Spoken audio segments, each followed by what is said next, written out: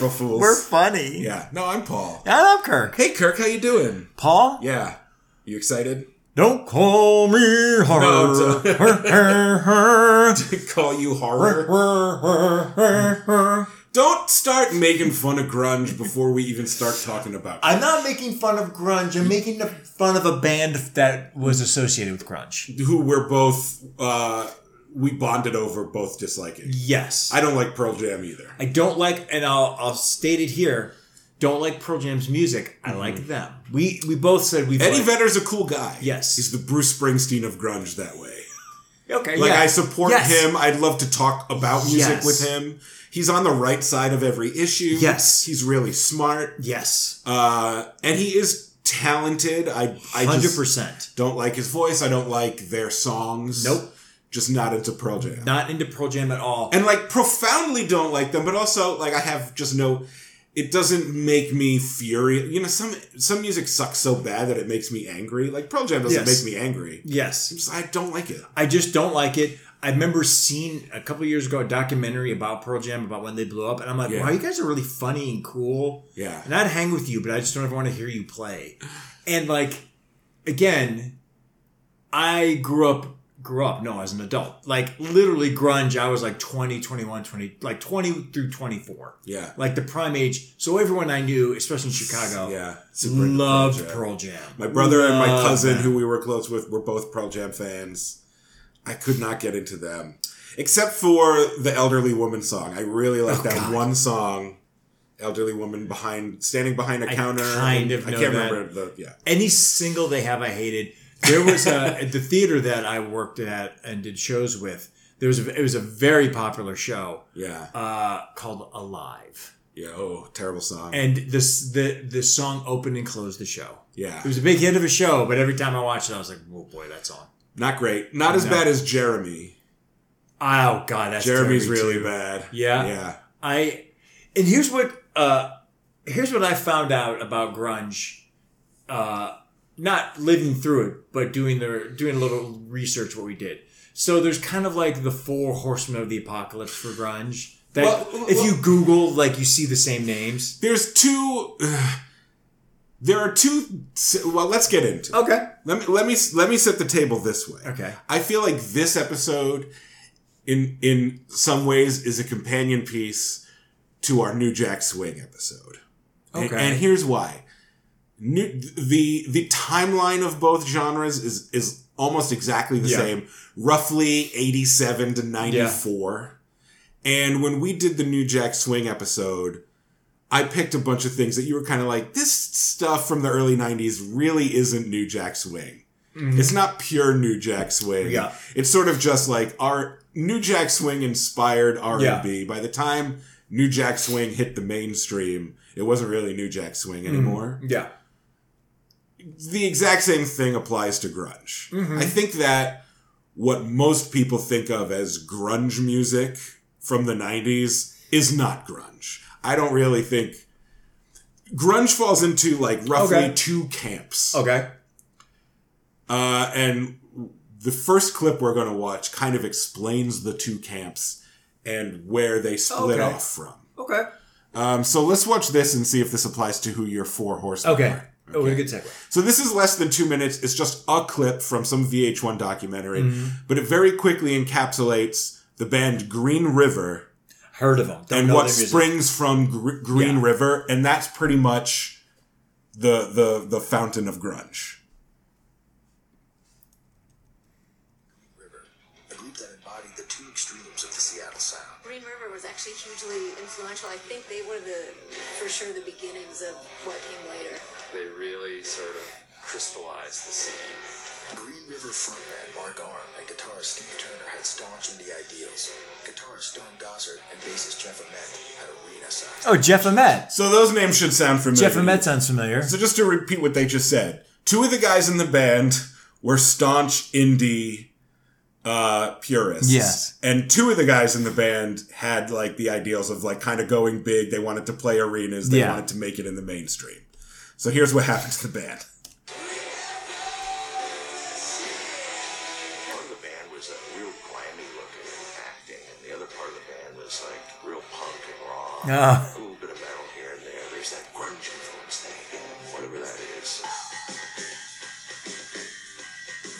symbolized the scene's dueling influences and foreshadowed the turmoil success would bring. It split Green River in half. Some of the musicians wanted to go further toward the pop metal side, particularly Jeff Ament. Okay, yeah. Wanted to try to make it music one way or another, you know. But I mean, we never did. I mean, there was definitely a difference in opinion for sure, and Green River fell apart because of that. Staying true to their punk rock roots, Mark Arm and Steve Turner formed Mudhoney. Oh, I didn't know that. Okay. To get back to the pop punk side of things. Huh. Well, this Mudhoney band, now that's right up my alley. I can relate to that totally. They helped bring back the elements of tight songwriting and sardonic wit. And we thought Mudhoney was just going to be another little short-lived project and maybe get a single out. And then I'd go back to school. That was the plan. You never did. Stone Gossard and Jeff Ament began playing with Malfunction's flamboyant frontman Andy Wood. Eventually, they formed a band called Mother Love Bone. Oh, okay. Yeah. So that's the clip. So Yeah. Green River. Yes. Half the band are true punks. Yeah. And they're cool and they want to make good music. And half the band wants to fucking sell out. And so it split the band in two. They became Mudhoney on one side, Mother Love Bone on the other side. But that's not the end of the story, of course. Now, I have for the first time on Music Raygon handouts I love this. to continue the story where the clip doesn't go. Are we It's a little grunge family tree here. saying that Mother Love Bone is a sellout band? Mother Love Bone, well, here's how the story continues. This is fantastic, by the So way. Mother Love Bone, Jeff Ament, Stone Gossard, and Bruce Fairweather, Yes. from who they didn't mention, who are all from Green River, split off, and they formed Mother Love Bone with a guy named Andy Wood, who was the frontman from a band called Malfunction in the Yes. Seattle scene. In Green River, on our little family tree here, I have Steve Turner / Bruce Fairweather, because the story there is Steve Turner actually quit Green River before the band broke up, which they didn't say in the clip, because he was like, you guys are going too pop. He already was like, I don't like where like Jeff and Stone want this to go. So he quit. They replaced him with Bruce Fairweather. Oh, okay. And then eventually the band group broke up because they kind of wanted to sell out, and Mark Arm was like, let's just not anymore. So then they break up. Mark Arm goes to Steve Turner, who had already quit, and been like, hey, let's start a new band together because you were right. And that became Mudhoney. Yes. Which became big. Yeah, Mudhoney. I mean, Mudhoney. Not huge, not like Nirvana. They're the greatest grunge band. Okay. They're the best. I would disagree. Yeah. Here's and they still exist too. They're a new Mudhoney album is coming out in a month. Oh wow. So they did sell out. No, they didn't. If they're still around, they sold out. That doesn't make any sense. Mother Love Bone records their debut album. A few days before it comes out, Andy Wood overdoses on heroin and dies. Yes. After that happens, Chris Cornell from a band called Soundgarden and Matt Cameron, the drummer for Soundgarden, say, oh, hey, guys from Mother Love Bone, let's do a tribute album to Andy Wood. Yeah, with one of the worst songs ever. You don't like that song? Was that Hungry? Yeah, I'm going Hungry. Temple of the Dog. They formed Temple of the Dog, a supergroup between two of the guys from Soundgarden and two of the guys from Mother Love Bone. Yes.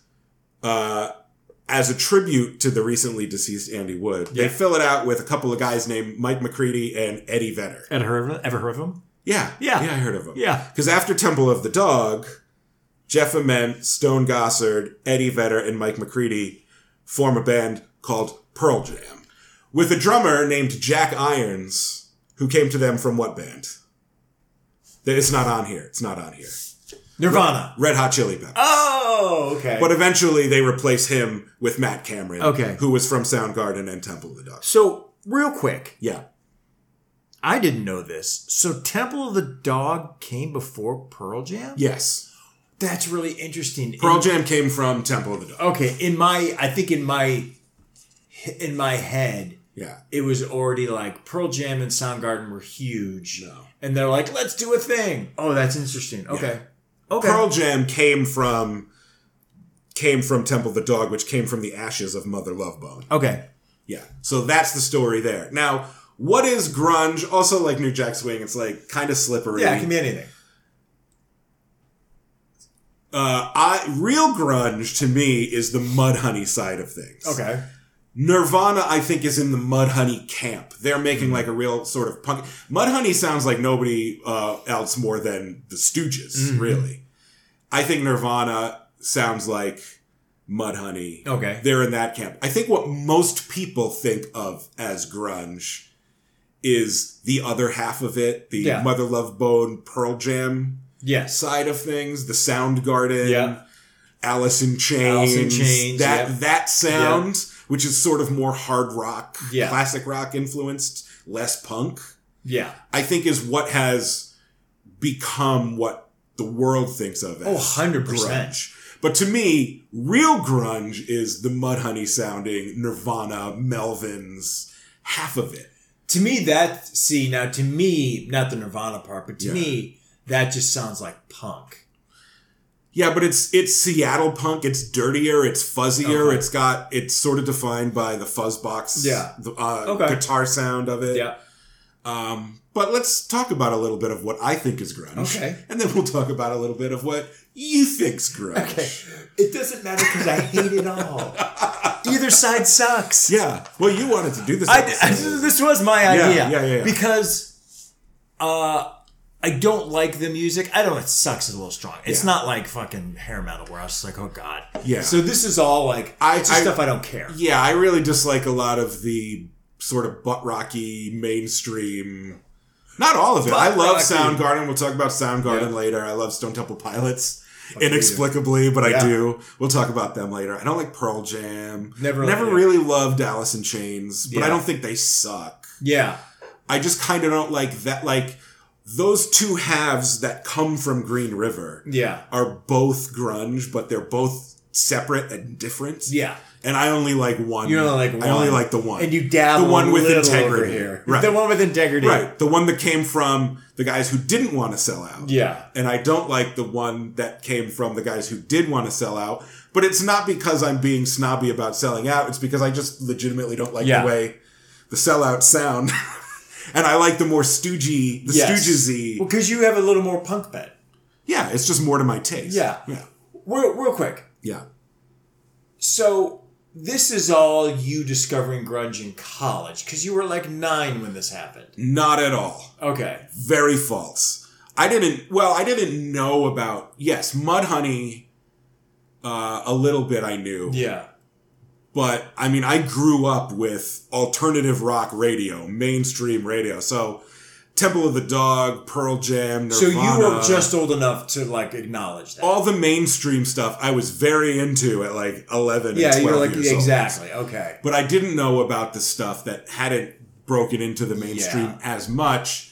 But because alternative music became the biggest thing in the world, you did hear, like, a Mudhoney single. Yeah. Right? Like major labels did sort of give them a shot because they wanted to snap up anything that smelled like alternative rock. Yeah. But like Green River and the Melvins would have been like a little later for you because you didn't really know. That I got into them? Yeah, yes. That because they weren't available for you. Right. They weren't on the radio as much. Exactly. And at that age, I was just listening to what was on the radio. Exactly. And they played, it's called Hunger Strike is the song. God, that song sucks. They'd play Hunger Strike 3 times a day through the entire 90s. Yeah. I don't know if they still play it. Like, do you still hear Hunger Strike on rock radio? Yeah, Probably. you still do. Yeah. You still will hear that stuff because it was a huge hit. It's good. I like that one. I'm sentimental about that one. I'm sentimental about the time, which we'll get But you don't into. like the song? Oh, no. So you're saying you're glad that Andy Wood died? Well, if he was better at doing drugs, he wouldn't have died. Too soon? He didn't perfect it. Yeah, he could master it. So we're going to start with Mudhoney's very first single, Touch Me, I'm Sick. I wonder if I know this. Its name sounds familiar. Maybe. I doubt I know that. I may just know it by name. Yeah, they were the biggest band on Sub Pop until Nirvana. Oh, okay. Right? Until Nevermind came out. Yeah. But this is their first single. There's like a photograph of a toilet on the cover. This aesthetic to me is what grunge is. More than Hunger Strike by Temple of the Dog. But like you said, you'll hate both of them. Mudhoney rules.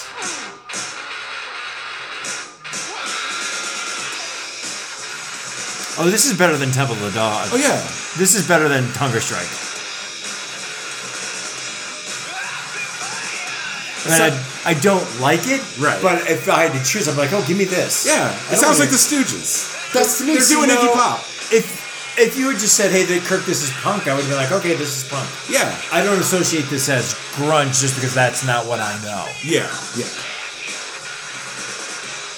And it sounds more like Nirvana than Nirvana sounds like Temple of I the could Dog, see that, right? yeah. Oh, look at this. Scenes from 1990. Yeah, the single's from 88, I think. Wow.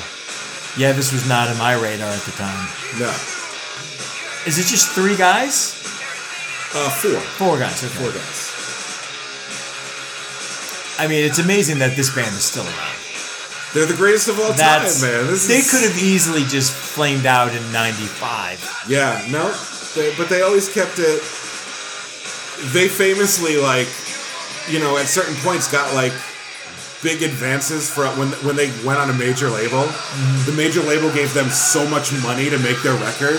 But they were like, well, we can just keep making records the way we always did. Yeah. And spend $160 and then just keep the money. Yeah, I like. Which they did. Yeah, which I love. And they did it for like a bunch of albums. They were like, that's our sound. We didn't make it just because it was cheap, but because it's how we want to sound. Yeah. So why spend a bunch of money just trying to sound like a big, clean, major label band? Yeah, we'll just make it our way and pocket the rest. Right. I love that. Yeah. Mark Arm is the coolest.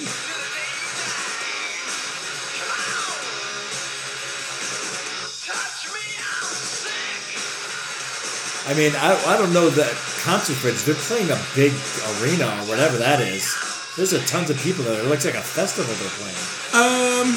Yeah, well, they were, like I said, before Nirvana exploded and made, you know, quote-unquote alternative rock, mainstream rock, Mudhoney were, like, the biggest band in Seattle. They were Sub Pop's big, like, hit makers. They were the popular band in the Seattle scene. Yeah. Nirvana becoming the biggest thing in the world was kind of a fluke. Like, they didn't rule Seattle. Yeah. You know what I mean? They came in the wake of Mudhoney and the Melvins. Yeah, they were there around the time, and it's just... Yeah. That's just luck. Speaking of the Melvins, okay, let's talk about the Melvins. It's so funny because every time I've heard of the Melvins, I go, oh, they're definitively punk. Meaning, I always associate them as like, oh, they must have come in the early 80s. No, well, 84, I think they formed. Okay, all right. Now, you said the Horsemen of grunge. These, to me, are the Horsemen. Mudhoney, Nirvana, the Melvins. Who are you thinking of? The ones that I kept seeing when I would just Google shit. Yeah. It was Nirvana, Pearl Jam, Soundgarden, Alice in Chains. Okay. Yeah, I'll accept that. I was afraid you were going to say like STP and Smashing Pumpkins. These were the ones that were like, these are like the 4 that prop it up. They're all legitimately Seattle. Well, Nirvana's not even Seattle. They're from Aberdeen. Yeah. But it's just outside of Seattle. You can count it. And Nirvana, even more than Mudhoney, Nirvana would not exist without the Melvins. I think I've heard that, or maybe you've said that before. So. Like, literally, Buzz Osborne from the Melvins introduced Kurt Cobain to punk rock. He was just this teen who was hanging around. Mm-hmm. He got influenced by Buzz to be part of the scene in the first place. He was like a roadie for the Melvins. A lot of early Nirvana is clearly trying to sound like the Melvins. Mm-hmm. Like, Nirvana is the child of the Melvins. Is that first album, Bleach? Yeah. Does that sound real like Melvins? Yeah, we'll talk about that. I'm actually saving Nirvana for the end. Oh, look at you selling out, putting Nirvana on a grunge episode. Yeah. Wow. Well, let's watch a Melvins video so you get a sense of what the Melvins sounds like. Okay. Which, they're still grunge, but they're more of like on the metal side of things. This almost sounds like Metallica, but like a sludgier. Interesting. I never would have thought that. They sometimes get called sludge metal. Oh. Which is kind of just a different way of saying grunge to me. Yeah, what's the difference, really? But Buzz Osborne actually, the Melvins left Seattle in like 87 or 88 and moved to LA. So he doesn't even like getting lumped in. He's like, I'm not part of that whole Seattle Yeah, he was thing. like, I wasn't even there, man. What happened was they went down to Seattle to like visit Buzz's girlfriend there, and then they called their bass player and said, we're going to stay here, and also we're replacing, like, Buzz's girlfriend became their new bass player. Yikes. And then their original bass player linked up with two guys named Steve Turner and Mark Arm to form Mudhoney. Oh my God. So Mudhoney's bass player was originally the Melvins bass player. That's so there's some sort of incestuous there on that side of the Green River thing too. That's really interesting because that is like the only similarity to hair metal. Yeah. Where like, because I remember that I read that oral history of hair metal. Everyone was in everyone's bands. Well, that's what a scene is, right? I mean, that was the scene. And it was like, this guy left and he's like, fuck off, I don't want to play this band. And he just went over here to this other band. And There was a point where Dan from Mudhoney was Nirvana's drummer for like literally a day. But he recorded their single Sliver. Oh, okay. He's the drummer on Sliver. Oh, wow. But in the video for Sliver, it's Dave Grohl because he was only with the band a week. He played one show with them. Mm-hmm. But then they ended up going with Dave Grohl. Oh, yeah. See, it was because Mudhoney was on like a break. Mm-hmm. So he was like, well, I need a gig. And so he's like, well, they were like, oh, call Nirvana. They're looking for a drummer. Mm-hmm. They just got rid of Chad, so they need a new drummer. Maybe you could play with Nirvana. But later, Chris and Kurt said they knew that if they hired him, then Mudhoney would stay broken up, and they didn't want that to happen. Oh, wow. So they're like, we can't be responsible for breaking up Mudhoney, so that's we really can't hire interesting. Dan. Yeah. Wow. But I'm sure Dan still would have been like, they made a lot of money. Yeah, they did okay. Yeah. And Dave Grohl's like, thank God. Yeah, yeah. Interesting. But this is the Melvins. This is their song Honey Bucket. Okay. Which is a cool song and a cool video. By the way, it's not an instrumental. It's just got a really long intro. Okay.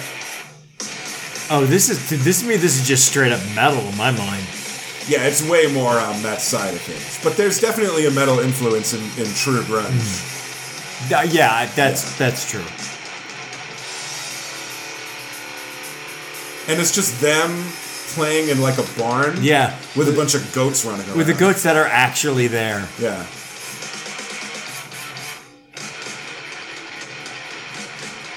Goats love grunge. I mean, that's a fact. Yeah. This rules to me, by the way. This I don't like. But, like, if I had called this speed metal, would you be like, nah? No, because they're famously, this is way too slow for speed metal. This is too slow for speed metal? Yeah. Huh. Okay, I would never have thought that.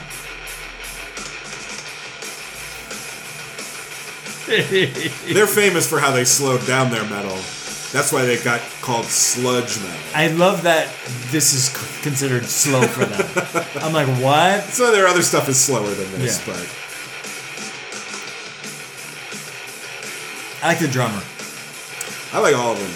I mean, I do like heavy metal when it's like this. I don't like, hair metal. Yeah. Oh, no. He even sounds like James Hetfield. Doesn't this sound like Metallica? I could see that, yeah. I could see that 100%. Now, in all honesty, don't you go, guys, trim the intro. You, Paul. You. Someone who doesn't like long shit. I would say, get to it. Get to it, Get to it. Yeah.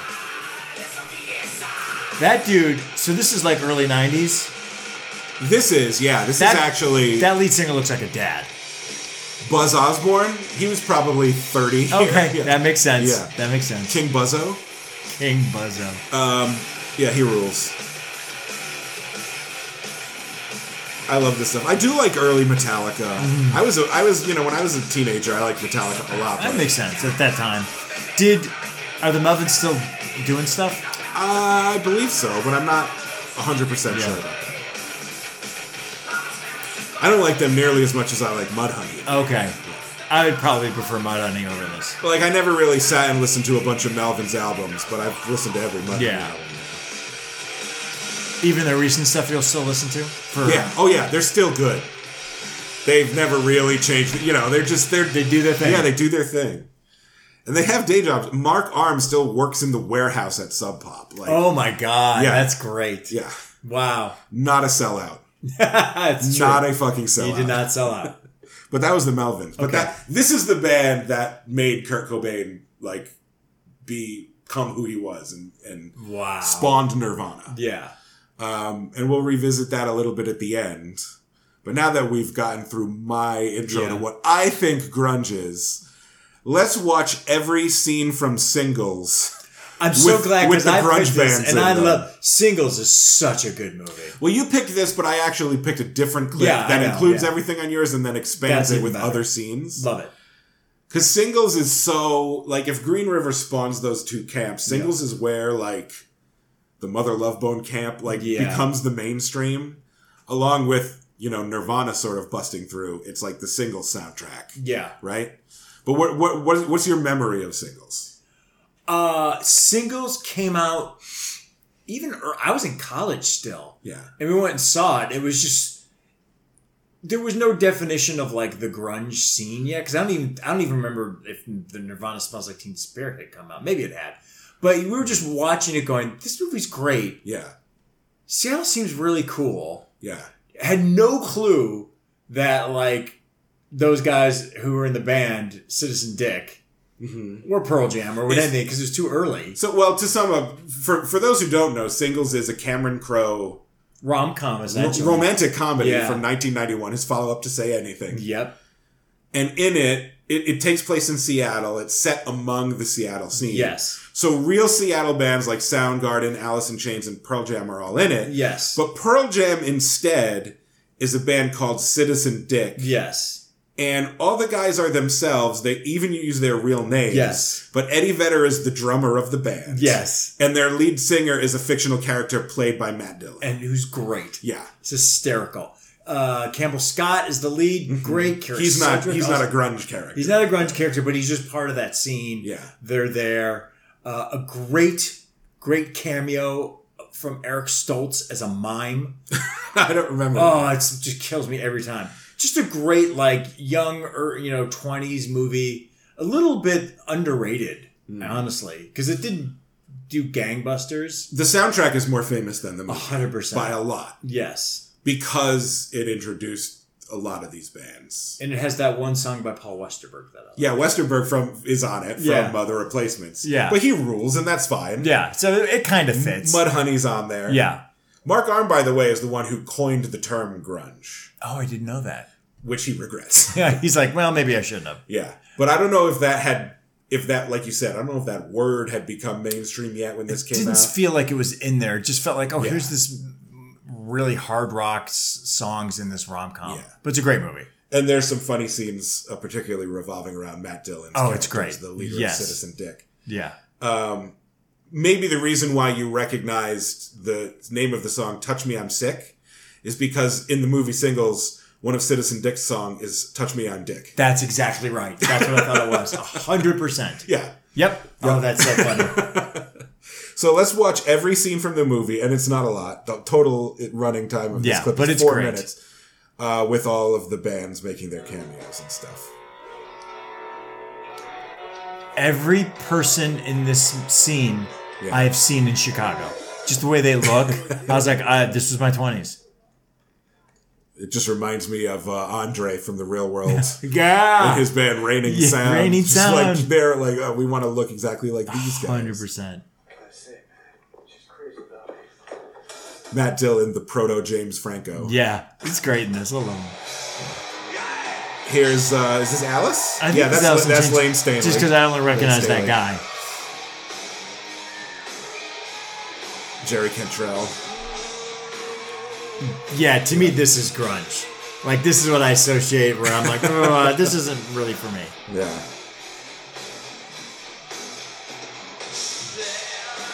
Lane Staley was cool. Yeah. I didn't love Alice in Chains. My brother did, but I didn't turn it off when they came on the radio. Yeah. I just never got the albums. Whoever this guy is right here, the Jerry Cantrell? Long Johns with like ripped jeans or like shorts. So many dudes in Chicago. Yeah. So many dudes in Chicago. Well, this is a famous Alice in Chains song. Oh, yeah, I do know this song. Now, the funny thing about Alice in Chains is they started as a hair metal band. Oh, really? Yeah, the original, and the name was like Guns N' Roses. It was Alice N apostrophe Chains. Oh, yeah. And so there's photos of early Alice in Chains where they've got all the hair and the makeup. So They're from Seattle. They came from the scene, but they originally were biting from the fucking LA hair metal guys. And then they saw which way the wind was blowing, I guess, and under Jerry Cantrell's influence, mostly they were like, let's change it up a little. Let's be less whack. Yeah, let's try. Oop, I think I muted it accidentally. Yeah, here's where they're talking about "Touch Me on Dick." Oh yeah. We can listen to this again. R.I.P. Touch Me on Dick is about what? Yeah, he mentions. Now they're hanging up the Citizen Dick poster on the telephone pole here, but they're playing Spoon Man. Oh, I know Spoon Man by Soundgarden. Okay, I do know soundtrack. Spoon Man. I was going to say R.I.P. Lane Staley, who OD'd in 2002. Oh, wow. That's when he died.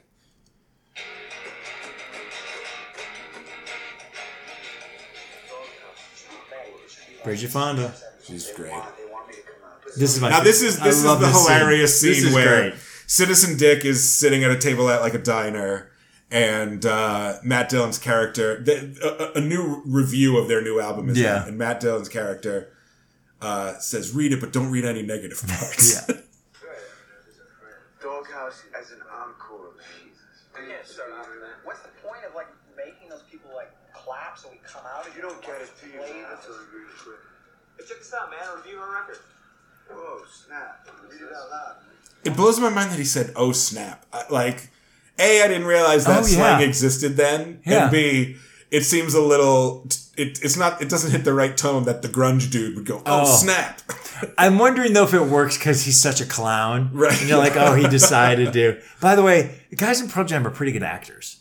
Yeah, and you got to notice that Jeff's wearing an Aerosmith hat. Oh yeah, and also like Eddie's just the drummer, and somehow Matt Dillon is a classic heartthrob, but he's still not as good looking as Eddie Vedder. Oh, Eddie Vedder's prettier. Eddie Vedder's a prettier dude. Yeah, 100%. And became a heartthrob in his own right for a minute there. Again, when the shirtless flip starts to sing.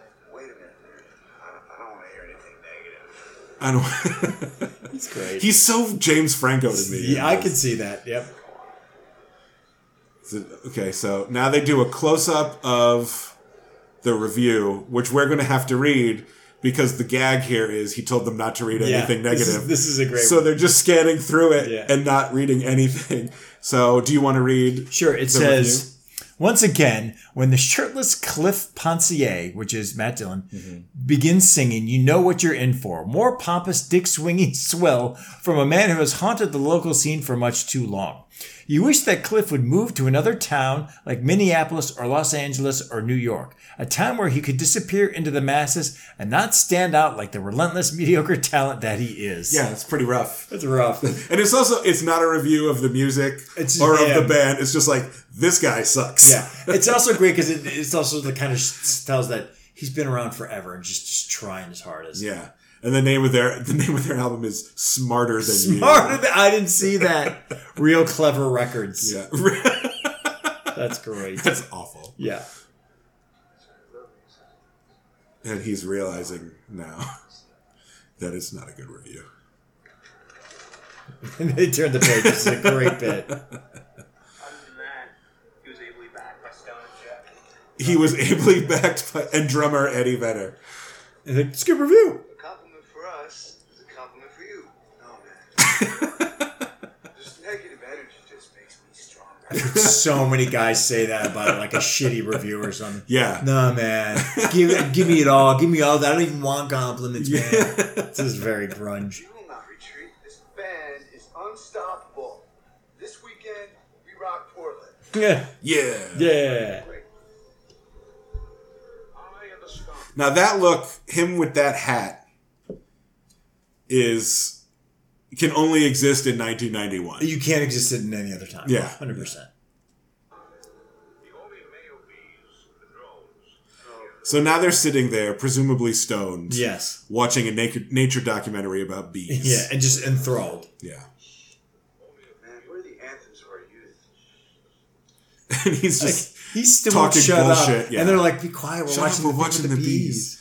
Which all look, I'm in my 40s now, and I still just kind of want to smoke pot and watch nature documentaries about bees. We're into this. Yeah, I love that.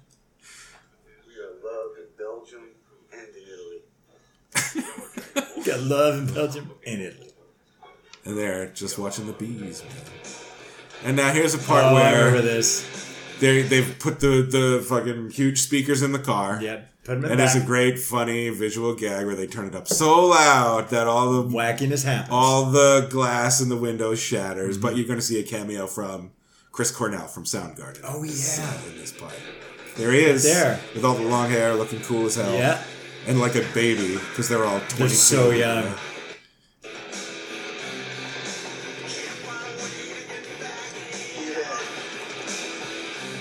And the whole car's shaking. Physics. Physics. Hilarious. Now And then- there's Soundgarden. I don't like Soundgarden. Oh, you don't? No. I do. They're my favorite of that camp of Oh, okay. grunge. Yeah. Okay. I mean, even if you don't like them, you have to acknowledge that Chris Cornell has He's a leading man. the pipes. Yeah, he's got it. He's a lead singer star. But also Kim is like a guitar guy, one of the greatest guitar players of And any I've heard grunge him band. interview, and he's like super cool. Yeah. He is super cool. He's awesome. Now, did you ever hear the story that Nirvana was supposed to be in this? Yeah, and They were like, said, no. I can't remember why they said no, but they're like, Right. no, I don't want to do it. And then they sort of did a not much different copy of one of their songs that they put in the movie. Yeah. But I think they wanted them to be the band Right. for Matt Dillon, and I think they were just kind of like, no. We don't want to sell out. Yes. Yeah, it was some kind Ask of Pearl Jam. Yeah, ask Pearl Jam. Yeah. They'll do it. Yeah. Talk to veteran Jeff. Which is surprising because, Kurt Cobain is also crazy good looking. Yeah. But I think the rest of Pearl Jam is better looking than the rest of Nirvana. Fair enough. More camera ready, let's say. Fair enough. Yes, I think camera Pearl ready. Jam is more of a camera ready band than Yeah. Nirvana. Oh, was. definitively. Yeah. But that was it. That was all the scenes I from love Scene- that. Yeah. Great. Everyone should watch Singles. It's a great movie. I watched it once in college, and it really had no impact on me. I mean, it's wow. fine, but it's just, it's a light romantic comedy. I think if you were of that time, Yeah. you're just like, wow. Yeah. It really hits home. And I would also say, as much as I like and even prefer Reality Bites, which is sort of the other... Yeah. The other grunge It's movie. not grungy, but it's like, No. it's of that era, and it's sort of a generation-defining movie I from mean, I that love time. it too, yeah. Doesn't age as well. No. Watching it, if you're beyond the age of 23 and you watch that movie, you're just like, oh, Ethan Hawke's character is the most insufferable. Yeah. Like, you're supposed to kind of sympathize with him, but he just sucks. Yes. But there were guys that were like that. Yeah. So many dudes I knew were like that. Yeah. I knew more guys that were like Troy than the Ben Stiller character. Yeah. Ben Stiller character, I didn't really know that many guys. No, but like. he's the yuppie. Yeah. But, yeah. Yeah. That movie it's harder to watch the older I get. I can understand. Except for Janine Garofalo, who I'm Who's in love with forever. amazing. Yeah. Yes. All right, now you picked this next clip, which is great because I would have anyway. Oh, I just like the song. It's crazy to me that you like this song. Yeah. We've had this song on the show before, way And early. I can't remember what it was for. It was for the Girls Kick Ass. What did we call it? Rock Girls. Badass rocker What women. did we call it? Kick Ass Rock Girls. I God, don't we're know. so old. It's Just been a so vaguely long. sexist. Yes. These are women who rock theme. Yes. And we watched them doing it live on a British TV show. Yes. When Danita Sparks famously just dropped her pants at the end of it. Yes. And flashed her bush Yes. to the cameras. In Oh my studio god, that with was this so TV long show. ago. I know exactly. I don't Yeah. remember that. It's now. Pretend We're Dead. It's Yeah. L7's biggest It's a great song. hit. I don't know if it's technically a hit. If I know it, it's But it's gotta their be most well-known Yeah. song. Second would be Shit List, of course. Of course? But Question mark. You don't know I Shit List? No. Oh, sounds a lot like Pretend We're Dead. It's on the same album. Oh, does it really? The name of the album is Bricks Are Heavy, I love that. which is also awesome. It's a great title for an album. I From the don't. 90s. Yeah, but I don't know if we've ever actually just watched the straight up music video for don't think Pretend so. We're Dead, which I love because they're just. I mean, they're not a Seattle band. They're from LA, I think. Oh. Okay. But they've definitely adopted the grunge look in this band. Lots of Doc Martens in here, lots of plaid, lots of dirty looking hair. Yeah. And shades, and just like these women looking hot. Yeah. And they would never even look my way. This is a good song. Yeah. Damn it. I like that. Damn it. This is in the Nirvana tradition of like, it's got all the sound effects of grunge, and it's heavy, but it's really poppy. Yeah, it's catchy. Like melodically, it's like a Beatles song. Super catchy. Yeah. See, like this makes me nostalgic. That fuzzy guitar. Yeah, that sound and this look. Oh yeah, because this is all LA. That's like Venice that they were showing. Yeah, yeah. Wow. Yep. She is the coolest. Yep. And even if they're not from Seattle and we're sort of latching on to what's becoming a trend. Yeah. They're not bullshit. No, this L7 is not bullshit. This is a great song. Yeah. I don't think we even said the name of the band yet. Yeah. L7. There need to. It's L7. Yeah. Now this is what made me think of this. Because it's about the fashion and stuff. You didn't really experience it because you might have been too young, where there was like high fashion started looking grunge. Yeah. And there were like model fashion shows, like MTV's House of Style all of a sudden got grunge. Yeah. And you're just like, wow. I remember it because I was becoming aware of pop culture and, I was seeing it. Yeah. It was real cringy because it's like models wearing expensive flannel shirts and ripped jeans, and they're like... And all the guys from Seattle were like, we wear that shit because it's cold up here. Yeah. Like, we're wearing long johns because we're freezing. We're not making a statement. Yeah. And it became a thing. But it's just, that was just the apotheosis of how, like, everything good just gets co-opted and mainstreamed into oblivion until it's meaningless and terrible. 100%. But at this point, it's still early, and I call zero bullshit on L7. Oh, absolutely. They just purely rule. They're cool. This song rules. This is one was of my always all-time good. favorites. Oh, wow. This is just good. And it's legitimate. I think this is a great bridge between the two halves of grunge. I can see that. It's like a real sweet spot. Yeah. And it's got even a little bit of that Luscious Jackson. Oh, yeah. A little less funkier Luscious Jackson. I agree. Yeah. And it's just that part when they go, come on. Yeah. I was like, that sounds like something Luscious Jackson would do. I agree. Yeah. This is also like just a good hook. Yeah. And a good 90s like alt hook. Yeah. We'll pretend that we're dead. That's great. They wrote a pop song, man. Yeah. This is just I don't think it's a sellout, but it's the obvious single on the album. It's not like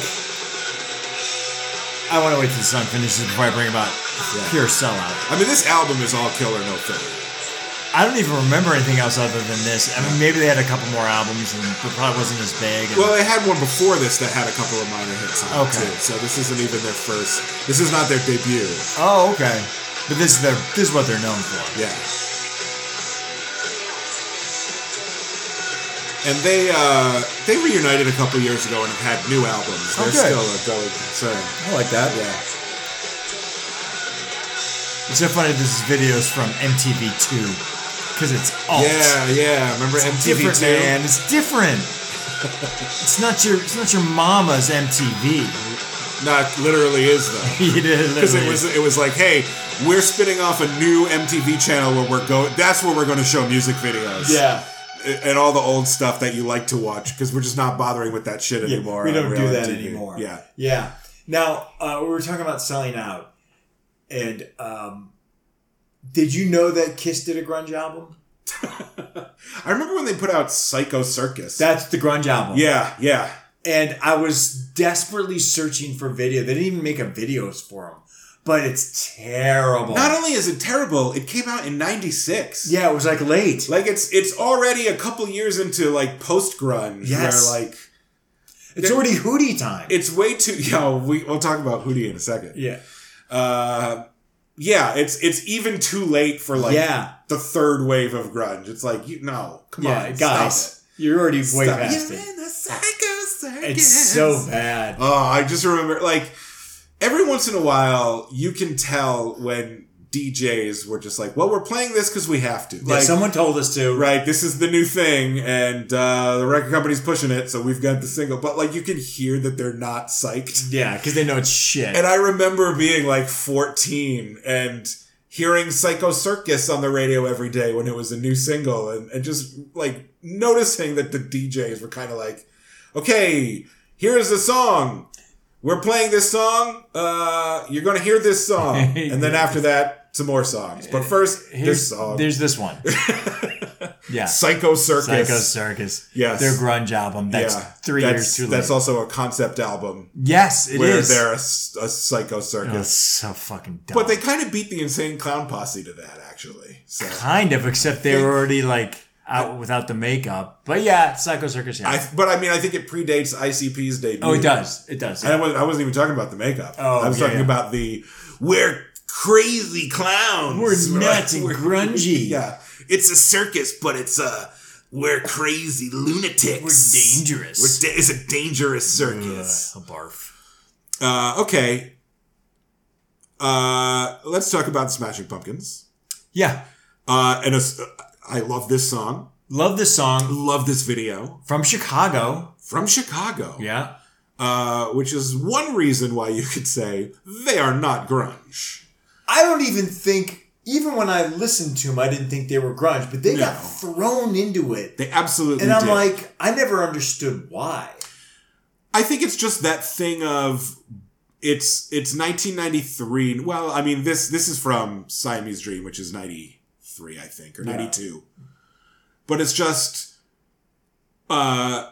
alternative rock. Yeah. It's anything that's alternative rock. Yeah. It's still early enough where it just kind of gets labeled as grunge. Yeah. They have long hair. Yeah, so but they wouldn't have claimed to be grunge. They're like, we're from Chicago. Not at all. They're more influenced by like My Bloody Valentine and shoegaze and even goth in the 80s. Like Billy Corgan was a goth kid.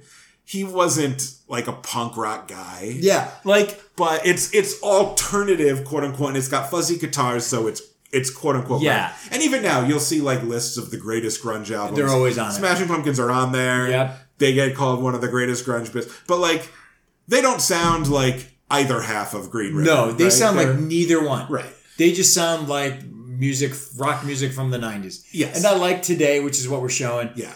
Like, I was almost going to put my favorite, but I was like, this is not even close to it. I love 1979. Oh, yeah. But that's even less. Yeah. But also 1979 is from a point in the 90s when like grunge is over. Oh, okay. And nobody was really calling it grunge anyway.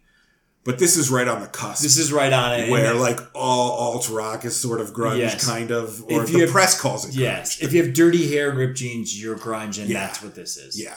Like Mudhoney would have been like, that's not grunge. And also the Smashing Pumpkins were like, we're not grunge. Yeah, stop it. But the press called it grunge, so it's grunge. Exactly. Right? But also, it rules. Like, I have no problem with it. Oh, yeah, great song. And I'm totally on board with you where 1979 is my favorite and this is my second favorite. Yeah, I agree. Although, Billy Corgan is a terrible person. Yes, as we've soon to learn. Yeah. Like, just that guitar, like, gives me so much nostalgia. Yeah. Because I don't listen to this that much. So when I hear it, I'm like, oh, yeah. It's what 1993 sounds like. I don't even remember this video that much. What are you talking about? This video is famous. I just have not watched it or thought of it for a while. It's also the basis of the most famous Jimmy the Cab Driver segment where he's describing the video. Oh. Remember Donald Logue's MTV interstitials where he's like, I love that. It's like, oh, and then they taking the paints and they're painting the ice cream truck. And this. Yeah. Okay, now I remember it. But yeah, this is where Billy Corgan's an ice cream truck driver and he drives the ice cream truck into the middle of the desert for some reason. Yeah. For grunge reasons. Because he's grunge. See, now I bet you, like, the press was like, well, listen to that guitar, that's grunge. And you're like, because it's a fuzzy guitar. Because it's a fuzzy guitar, but it's still not.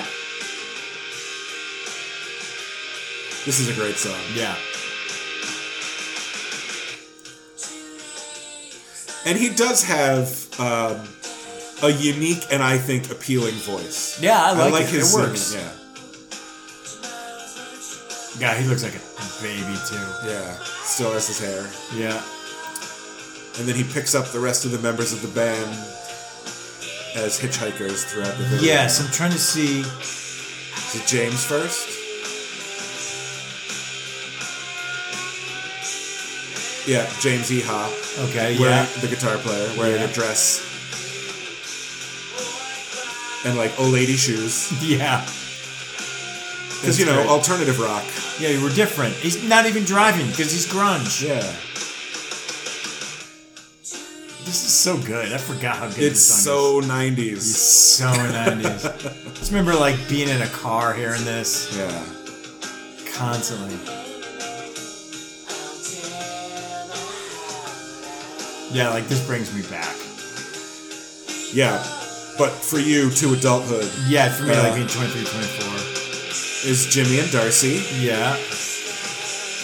I was, 11, 12. Now I think we've talked about it. There was another member of.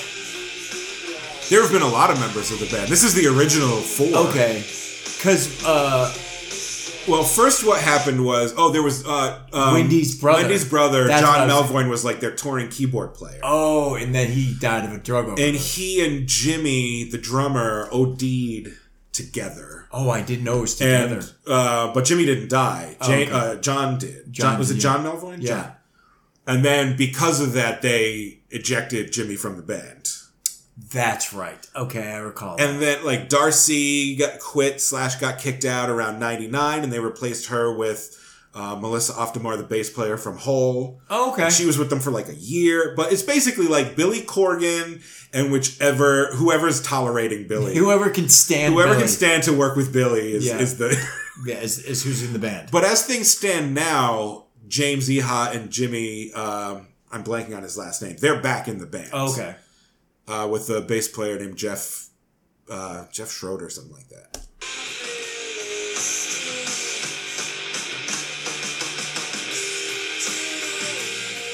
Oh yeah. I mean, part of Billy's problem, quote unquote problem, is that he's a control freak, like a Prince. Yeah. Like he just wants to call all the shots, and it's his band. Yeah. It is. But he's also awful in other ways. Yes, definitely. I'm always willing to defend a creative genius who is impossible to work with because they are very demanding. Yeah. But he's also kind of an insufferable guy. Yes. In other ways. Yeah, exactly. And now they're painting the ice cream truck. Yes. Meanwhile, a bunch of grunge kids are making out in the Beautiful desert. restaurant. Yeah. And I look at these kids and I go, oh, they're my age. Yeah. That's weird. Yeah. Yep. Those kids that were like models in this video are basically my age. Yeah. Maybe a little older. Even. Maybe, yeah. Wow. And then they all kick Billy out of the ice cream Which truck. is the correct answer. Which is some foreshadowing. Yeah. Like, ugh, get out. Here, we get it. We get it, Billy. Okay, we'll take your truck, get the fuck out. And they drive the truck away and he's just covered in paint. Yeah. And sort of stranded in the desert. But he seems okay with it. I don't know. Because he's grunge and he's disaffected, He man. puts his hat on and walks out into the sunset. Yeah, I do remember that video. Conceptually, that was one of the cooler videos of the era. It's just a great, great song. Yeah, I always really loved that song. Yeah. It's just it's a great like sunny day driving song. Yeah, it's just loud. Yeah. Windows down. It's like the midpoint between real grunge and Steal My Sunshine by Lamb. Also a great song. Yeah, but it's not going to appear in this No, episode. it is not. All right, now let's talk about Spoon Man. I love Spoon Man by Soundgarden. I think I might tolerate it. I gotta hear it again. I know the song. They wrote it for singles. Yes. But it didn't. I don't think it's actually on. It's in the movie. We heard a clip of it in the movie. I don't think it's on the soundtrack. But it's got this cool thing where, like, they wrote it. There was a guy, like a street musician who played spoons, and they wrote it about him. And it's got that cool thing where they have spoon playing in the song. Yeah, I think And, he's like, in the video too, right? Yeah. Yeah. Well, I don't know if it's the actual guy or Yeah. just an actor playing the spoons, spoon yeah. man. But the sound of the spoons in the song is like a cool gimmick. Yeah. But I mean, whether or not this song is grunge, like Soundgarden is totally a Seattle band. Yeah. They count as grunge. But to me, this sounds like a fucking Led Zeppelin song. Purely. I need to hear it better again. When you listen to it, think about like the way that Chris Cornell can wail. Mm-hmm. It's like, yeah, you can imagine Robert Plant singing this. The heavy drums and the drum solo toward the end. It's like, yeah, this is where Bonzo would take off. Like, this could have been a fucking Zeppelin song. But it's very 90s. Yeah. And Soundgarden rules. They were always one of my favorites. I had Soundgarden's greatest hits when I was 15, you know. Of course you And did. this was the song I definitely listened to the most. This is on the Super Unknown, I think the same album with Black Hole Sun. Oh, that song. No, thank you. Which is more famous for the video Yeah. almost than even the song. Yeah. But this is the better song. Okay, I think I might like this song. I don't see why you can't wouldn't. remember, It's yeah. just it's pretty straight ahead rock. Like I think I've just forgotten about it. get the spoon player. How very... Hang on. Yeah, I can see Led Zeppelin. Yeah. Yeah. Like it's less bluesy. Yeah. It's more on the rock side of things, but Like if John Bonham do the drums, it'd be hitting harder. Yeah, Yeah, this is real- pretty good. I don't like it, but I remember this being pretty you must good. remember it. Yeah, 100%.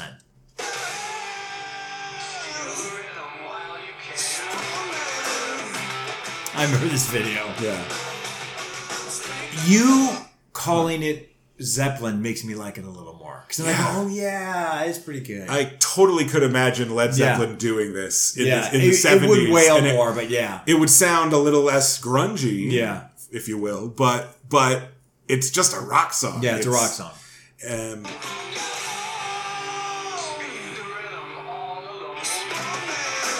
I totally remember this video. Yeah. Jesus Christ, this takes me back. I mean, it's just shots of the band intercut with shots of the Spoon Man playing the spoon. That's all it is, because it's a grunge video, man. I mean, you can imagine Jimmy Page playing this. 100%. And Robert I Plant can wailing on really. those, I can. yeah. Robert Plant was made to sing this song. I can hear it in the background, though. Yep. It's clever. It's Yeah. a cool...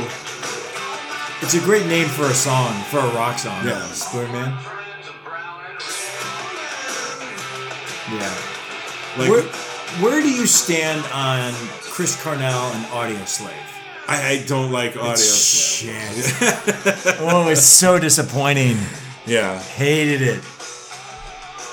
Bad combo.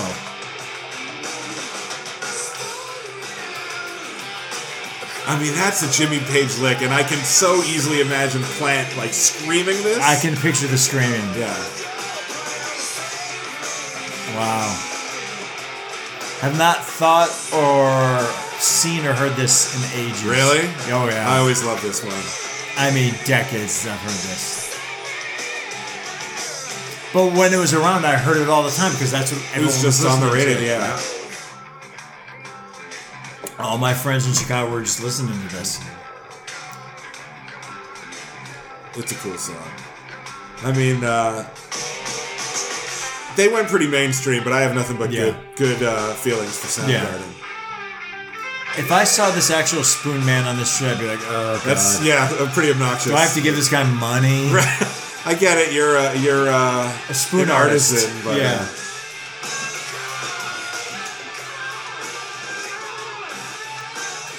Kim Thale, one of the great guitar players of the '90s.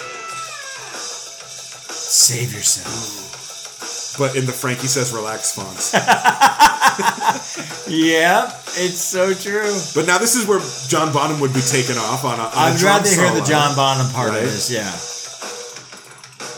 And here's the drum solo, but with the spoons, which The is spoons. cool and unique. It's different. Yeah. It's a great idea.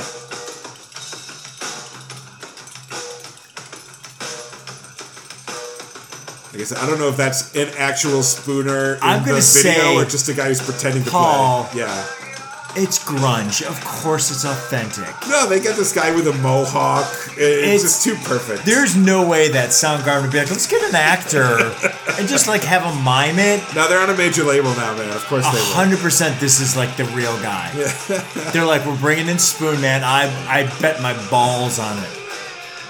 That's a real Spoon Man. 100%. No, the real Spoon Man's way dirtier and less easy on the eyes than. 100%. Chris Cornell's like, let's bring the guy in. But they're like, well, we'll put him in linen pants and an old T-shirt, so it looks like he could be a street person. I have no doubt in my mind. Let's have him be bathed. He's gotta be. They cleaned him up a little bit, but well, no one's saying the Spoon Man is homeless. No, but I don't know. I don't picture like a spoon player wearing a tie. You know, he's not wearing a tie. No, I'm saying I wouldn't picture. 100% that's Spoon Man. I bet my money on it. He kind of looks like Bagweed, my friend Josh, who does the theme music for this. What if he was? Well, no, because we were way old. We were 10 at the time. Yeah, he's my age. But yeah, Spoon Man is one of my favorite mainstream rock.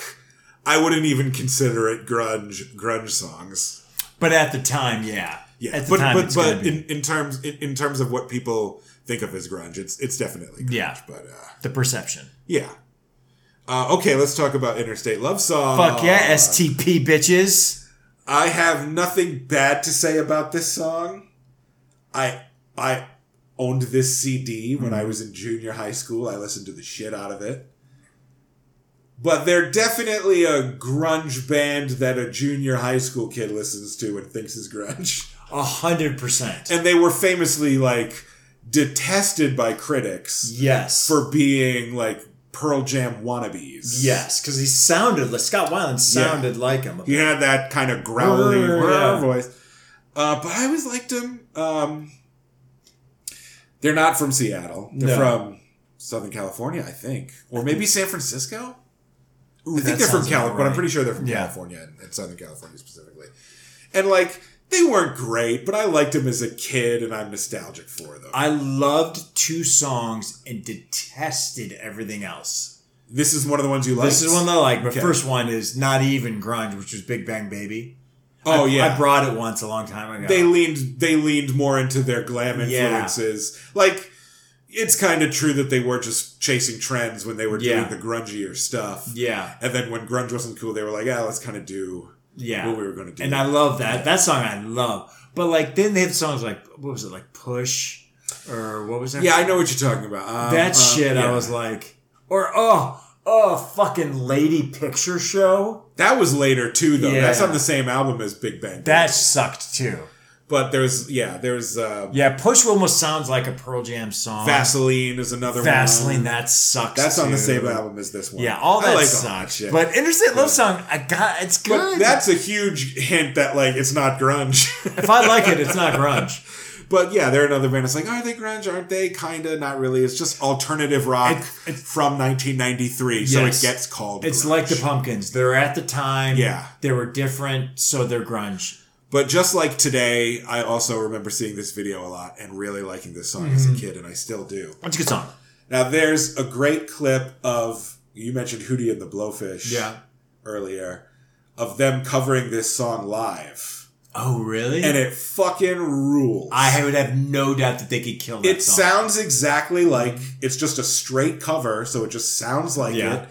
And Darius Rucker's voice isn't that much different from Scott Weiland's voice. I was just about to say that. And say what you will about Hootie and the Blowfish, but I like Darius Rucker's voice. He's cool. He's got a great voice. Their songs are pretty whack. Yo, yeah. But they're good musicians, and if it's Hootie and the Blowfish doing a cover of Interstate Love Song, it's great. And it's actually not that far-fetched. Yeah, and this song is so not really grunge and so kind of mainstream. It's like, this kind of sounds like it could have been the hardest rocking Hootie and the Blowfish song on Cracked Rearview. They really went for it on Cut 7. Yeah, and this is even a little southern, which Hootie and the Blowfish always had that sort of thing.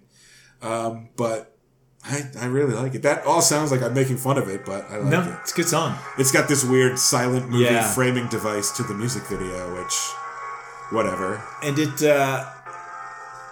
again, could never be friends with Scott Weiland. Oh, no, he must have been impossible to be around. Insufferable. Yeah. But, I mean, he's a good front man. The thing is, they still exist. They still tour. They've got some new lead singer. Oh, they got songs. Yeah. But I feel like it's not even bullshitty because Scott Weiland was not the chief songwriter of the band. Robert DeLeo, the bass player, was. He wrote all their songs. And two of the guys in the band are brothers, and they're the founders of the band. So even though Scott was the front man, he's almost like a hired he was gun. never the big creative force behind the band. To me, it's the two DeLeo brothers are I remember the heart that. of STP. So if they want to continue on with a new lead singer, that's fine. It works. Yeah.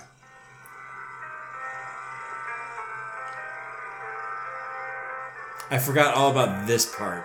Which is like, okay, why? It's because it's a 90s music video and it's weird. Yeah. But now it's the actual song. Yeah, like this doesn't sound grungy at all. No. But it sounds like Southern rock. Yeah. They could play. I think that's the thing too, is like they were really good musicians. Like when this kicks in, I kind of like it.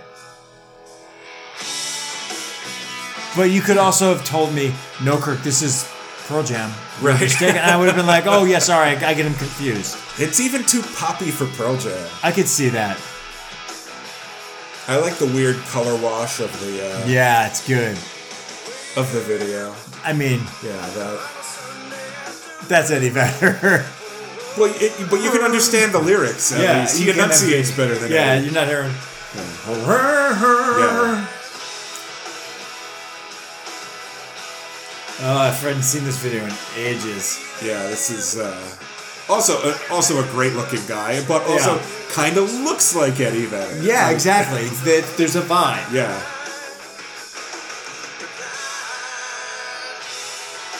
This is so 90s. This brings back crazy memories. Yeah. That's just a great hook, that guitar. That is a really good hook. They, like I said, they could really play. Yeah. That's Robert. He's the chief. He writes all the songs. It's so funny to like think a couple years later they did Big Bang Baby, and you're just like, that's a different band. I feel like that was kind of who they were supposed to be all along. I think so. Right? I agree. And this was just a little bit of a detour. Whether it was their choice to sell out and chase trends, or the record company being like, "Hey, could you make it sound more like Pearl Jam?" Yeah.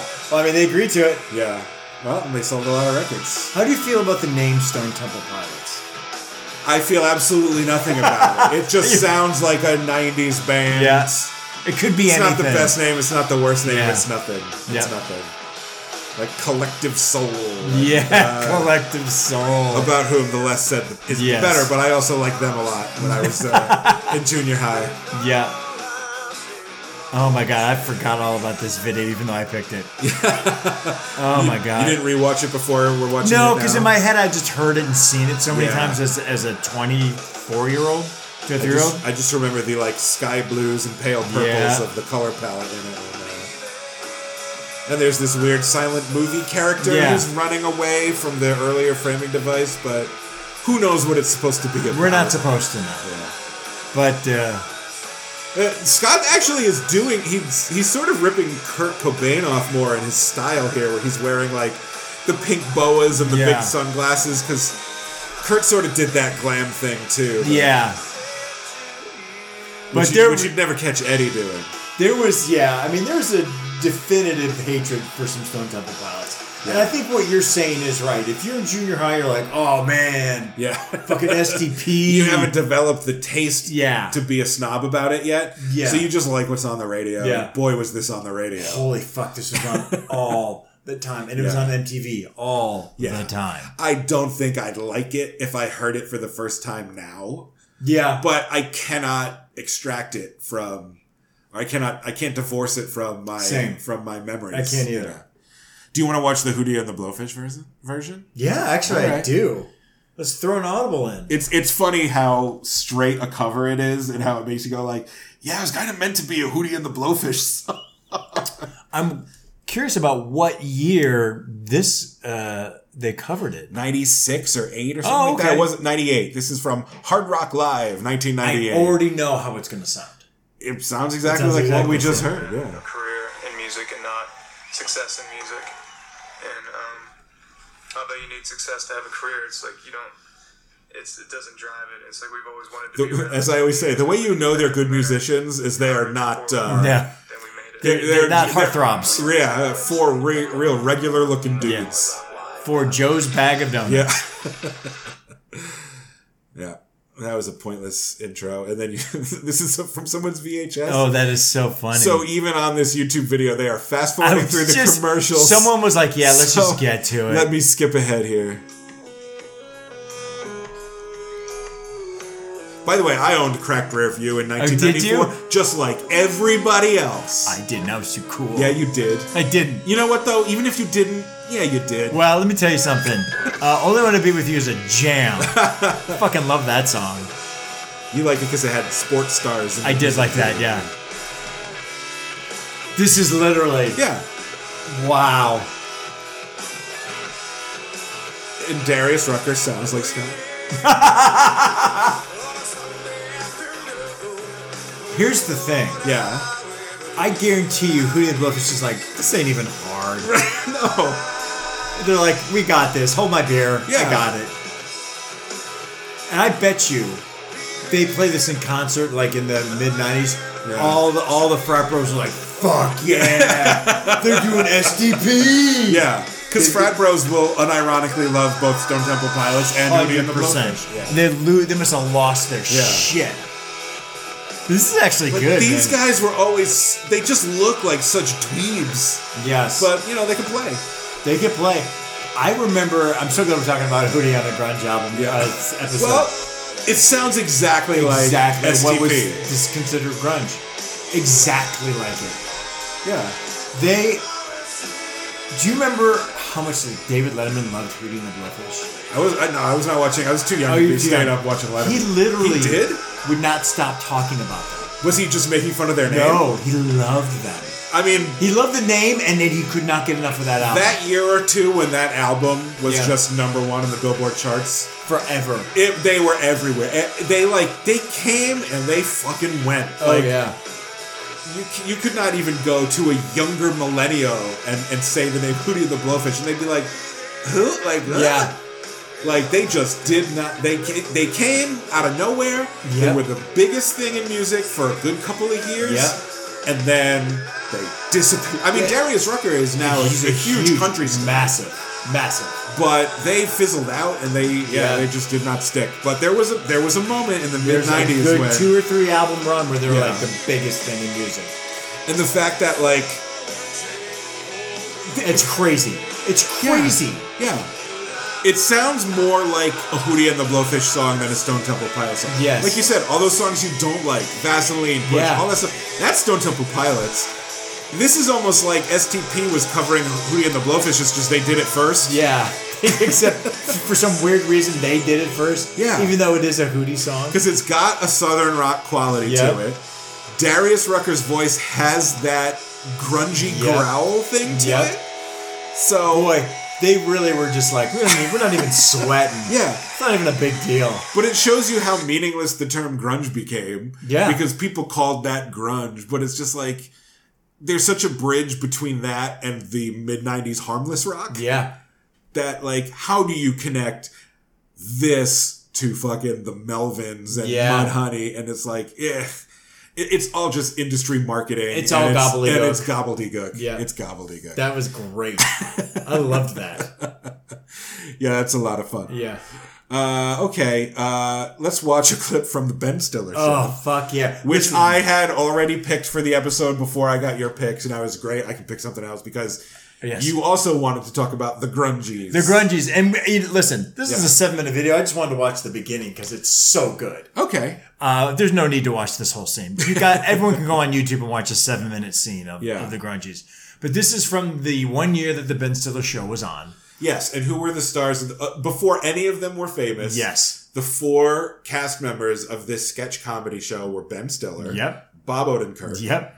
Janine Garofalo. Yep. And Andy Dick. Yes. And so the writers, by the way, included like David Cross and Dana Gould. I think Judd Apatow. Apatow wrote this sketch. Yeah. Yeah. I mean, it was a who's who. Yeah. And it was one of those shows, it lasted a year. 1 season. Did shitty ratings. And then won an Emmy for Best Writing. After it had already been canceled. After it had already been canceled. And they went to the Emmys and got it. It was great. After they were canceled, yeah. Yes. And so this is a spoof of the Monkees called the Grungies. Yeah, which is whatever you're thinking when you hear that description is exactly what it is. And it's spot on. And if I'm not mistaken, I thought the like oral history of it is like an exec came up to them and was like, hey, you should, not for the sketch comedy show, but like, dude, this should be like a show like the Monkees, but with grunge music, and was like dead serious. Like was like, you guys should like consider doing that as like something for Fox. And Ben Stiller and Jeff were like, fuck, that's dumb. Let's put it in as a sketch comedy show. Well, it kind of already existed, but it's a movie and it's called Singles. Yes, but Singles is more earnest. Right, but that's what the guy was not. Yeah, he was proposing Citizen a Dick, wacky Monkees thing. Yeah, but there, we saw those funny scenes with Citizen Dick. Yeah, and Matt Dillon's character, like you said, is a clown. He's a doofus. Yes, and there's slapsticky stuff like blowing out the windows of that car. Yeah, like that's what that would look like. This is more like straight up. They're doing the Monkees, but with grunge characters. Yeah, this is great. And yeah, it's a classic. Yeah, classic comedy sketch. Establishing shot of the Space Needle outside of a window, so we know it's Seattle. So, just so you know. 4 guys all sleeping in the same room. Because it's grunge. But they're so dirty. And the bed flips up and down. And they're all sleeping in the same bed. I hate waking up. And then the theme music. The theme music's great. This is spot on. It's a great parody of the Monkees opening sequence. Even, the way they do that step thing. Yeah.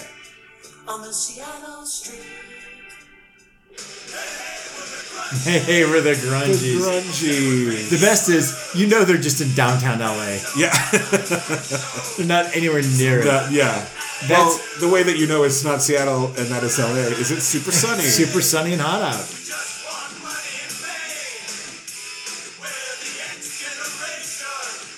Yeah.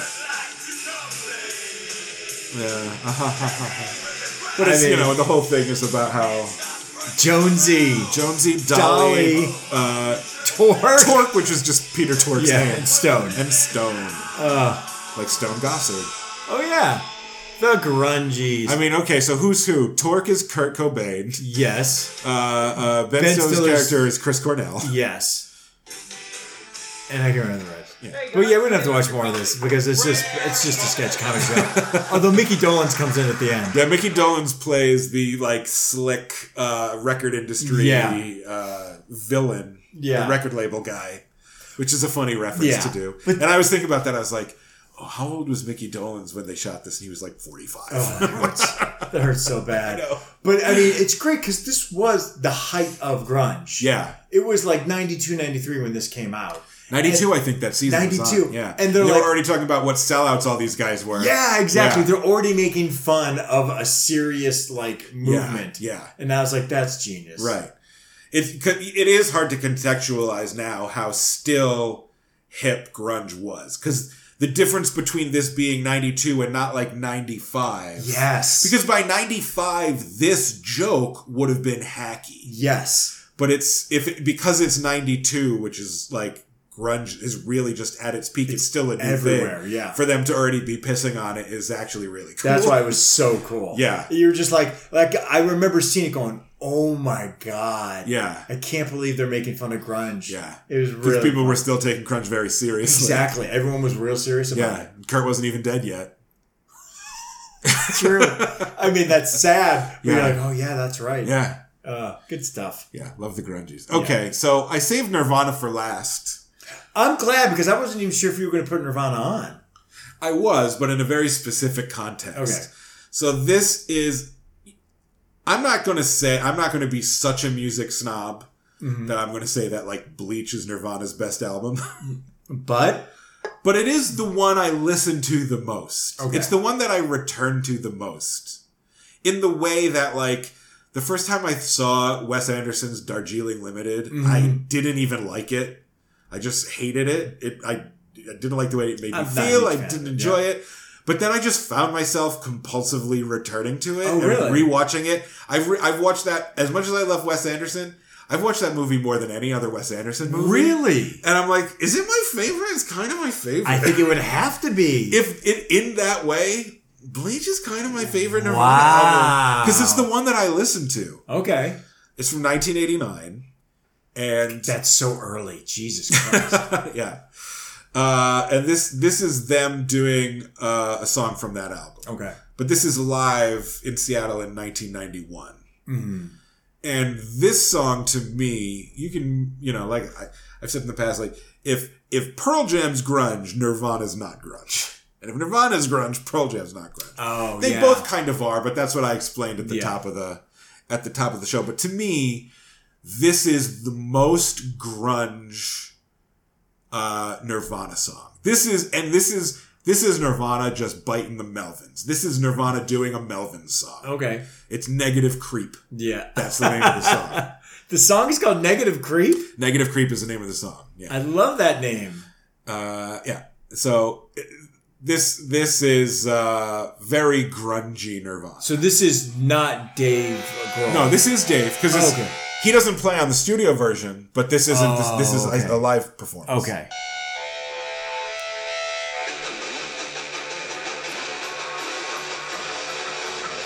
Everybody wore a sweater like that. Yeah. A dirty looking sweater. Dirty looking sweater.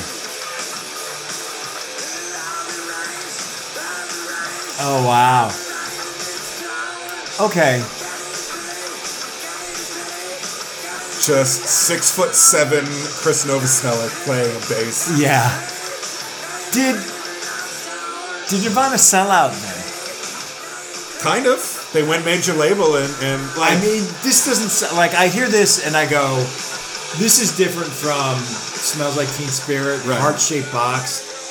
Well, I mean, Kurt famously talked about like the first time he played Smells Like Teen Spirit, like the skeleton of it for the rest of the band. He said they just kind of looked at him like, dude, what the fuck? Like, really? like it's way too poppy. It's such a hooky. Oh, wow. Like they were kind of like, even they were kind of like, what a sellout. Like what a. That's really interesting. I didn't know that. Kurt also was a huge Beatles fan, which is why so many Nirvana songs. Like this is on the same album as About a Girl, which he does on Unplugged, which is like that's a fucking Beatles song. Yeah. But the fact that exists, I mean, watching this, it's still insane to think that this became the biggest band in the world. Yeah. Like, this should just be like, hey, Nirvana was this underground band that, like, people in the know really liked. Yeah. Not the band that defined a movement. There was just some alchemy in the air in 1992 where the whole world said, this is our favorite thing! Listen. This is what we want now. Smells Like Teen Spirit, such a good song. Yeah. No one I know hated that song. Right. No one. Right. It was so big. And I moshed to it. I remember moshing to Smell Like Teen Spirit. But I would have never do it to this. This is not... I would not mosh to this. But I love this song. That's so funny. Like, they look the same and act the same, but it's a different sound. There's even a Melvins reference here where he's singing the refrain that he's singing over and over again is "Daddy's little girl ain't a girl no more," or "Ain't a little girl no more." There's I said Melvins, I meant Mudhoney. There's a Mudhoney song called "Sweet Little Thing Ain't Sweet No More." He's sort of referencing Mudhoney here, but it sounds more like a Melvin song to me. I mean, it sounds punk to me, so yeah. But like, how many years later? But again, like, this doesn't sound like fucking Pearl Jam. No. But both things are considered grunge. Yes. But like, this is the band that also did Come As You Are. Yeah. That's crazy. Yeah. And I love Come As You Are. I think it's a great song. Sure. But this is why I say, like, Nirvana is in that grunge camp that Mudhoney created, breaking off of Green River. Yeah. And this is the stuff that I like. This is very Paul. Yeah. Is Kurt Cobain a good guitarist? People have that argument too. I don't think he's a bad guitarist. He's not a virtuoso. He wouldn't have claimed to be. Yeah, definitely. Is Chris Novoselic a good bassist? Yeah, he's cool. Yeah, I mean, again, same thing. Like, I think maybe the best musician in the band is Dave. I mean, he can play. He's a great drummer. Yeah, but they're all punks. It's not about being good at your instrument. Kurt wrote great pop songs. He did.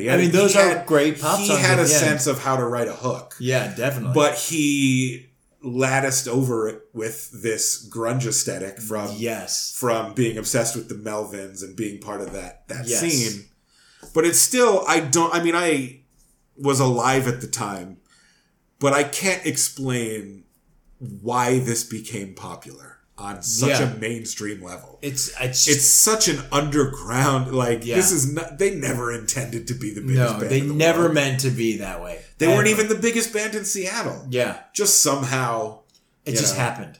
Well, it helps that they did sell out and sign to a major label. I mean, that's always big too. But that, I mean, even that shouldn't have been that big. When you go to anyone and go grunge, they go Nirvana. Right. That's it. That's the first thing that comes to your head is Nirvana. Well, they're the ones who took college rock and alternative music and made it the most popular thing in the world. Yeah. But it's like the 80s were such bullshit and hair metal was such bullshit that like the pendulum swung so far to the other side that the whole world just embraced that. Yeah. Which is crazy to me, even though it's my favorite thing. Yeah, that's what's so weird is that it was so big. Yeah. It wasn't just like this underground or even this kind of thing that popped up that was kind of popular. Yeah. It took over a whole musical genre. Yeah. You know, it was this and gangster rap. Right. And New Jack Swing. And New Jack Swing, yeah. I mean, those were like the three big things. Yeah. You know, and it's some overlap happened because I know like guys who are into Nirvana and loved fucking Dre. No one was into Nirvana and Teddy Riley. That never happened. Yeah. But I mean, there are still people who are into New Jack Swing today, like you. But it's more than those other genres is considered sort of a relic or a passé thing. Whereas like you can still like grunge. Like grunge isn't considered pure grunge isn't considered bullshit. Yeah. Gangster rap, even though it's not the thing anymore, is 30 years old. Yeah. Isn't considered bullshit. Yeah. In fact, it's considered like the golden age. Exactly. Even grunge doesn't claim that. But that was a great time of music. But it's weird that it happened, and it will always be weird that it happened. Yes, and I think if you weren't around for it, like it was so taken for granted. Like, well, this is it. This is the new thing, right? But no, because it became so meaningless so immediately when so fast all rock music was suddenly called alternative rock. Everything. And now there is no alternative rock. Everything's just mainstream. Yes. But all throughout the 90s, like even into the late 90s when bands like Stained and P.O.D. and Limp Bizkit were coming out, it was like, oh yeah, you're tuning into 99.7 The Edge, the latest in alternative rock. It's like, what is this an alternative to? Yeah. It means nothing. There is no alternative. It's just, this is what it is. We're just back to garbage, and now we're calling it alternative. Back to garbage pretty fast. Oh yeah. Well, I mean, it's Kurt Cobain died. Yeah. Kurt Cobain died. I mean, I watched a Mudhoney documentary a while ago, and they talked about how, like, after Kurt died, like, nobody wanted to hear from us anymore. Yeah. And not meaning the record companies, but, like, the fans. Yeah. And not out of, like, anger or, like, you suck, but it was just, like, it's too sad. Yeah. To, like, nobody wanted to hear our music anymore. Yeah. Because it was just too sad that Kurt Cobain had died. And, like, in the wake of that, you get the second wave of bands like Bush and Collective Silverchair. Soul. Yeah, but I defend Silverchair because they were teens. Yes. Let's not be mean to these kids. Yeah. Or like Bush. Sponge. Remember Sponge? That figured. I know the name. Right? It's just bands that are now aping this thing. But really, it goes from 92 to 93. Yeah. Right? And that's kind of, after that, you can kind of forget about it. I can understand. You know? Even the second albums from these bands, like Interstate Love Song is from Stone Temple Pilots' sophomore album. Yeah. And it's like, it already is not grunge. It's already going... It's as we've proven, it's Hootie. Right. Yeah. It's Hootie. It's Hootie. Stone Temple Pilots were a Hootie and the Blowfish cover band who predated Hootie and the Blowfish. Prove us wrong. Yeah. Prove us wrong. And that's the thesis statement of this episode about grunge. Oh, that's genius. I love it. What a great way to turn that around. But anyway, Kurt, your homework assignment is to go home and listen to the album Every Good Boy Deserves Fudge by Mudhoney. Oh boy. I will go listen to Big Bang Baby which is not grunge. It's not grunge. But at all. It's post Kurt Cobain's death. I might go listen to Hootie's Interstate Love Song. Still not grunge. But I don't know if they that was ever a recorded revelation. it in studio, if there's a spot. I might just have to go to YouTube on it. But Yeah. still, that was a revelation. It sounds exactly the same, and Darius Rucker and Scott Weiland sound like the same That's singer. crazy. That was a revelation. I wonder if they ever did any Pearl Jam songs. I should look Oh, that up. I'm sure they did in concert. I'm sure they liked them. Think in your mind of Darius Rucker singing Jeremy. Yeah. Him doing Daughter? Not difficult to imagine. Not hard at all. Not difficult to imagine. He can do it live. It's not hard. But that's our grunge episode, Awesome. man. Long time Coming. making. Yeah. So I'm glad you proposed it. Sometimes you just got to do it. You got to deal with it. Yeah. You got to It was deal with fun. grunge. Yeah. But Music Raygun is hosted by me. My name's Paul. My name is Kirk. Until next time. See ya.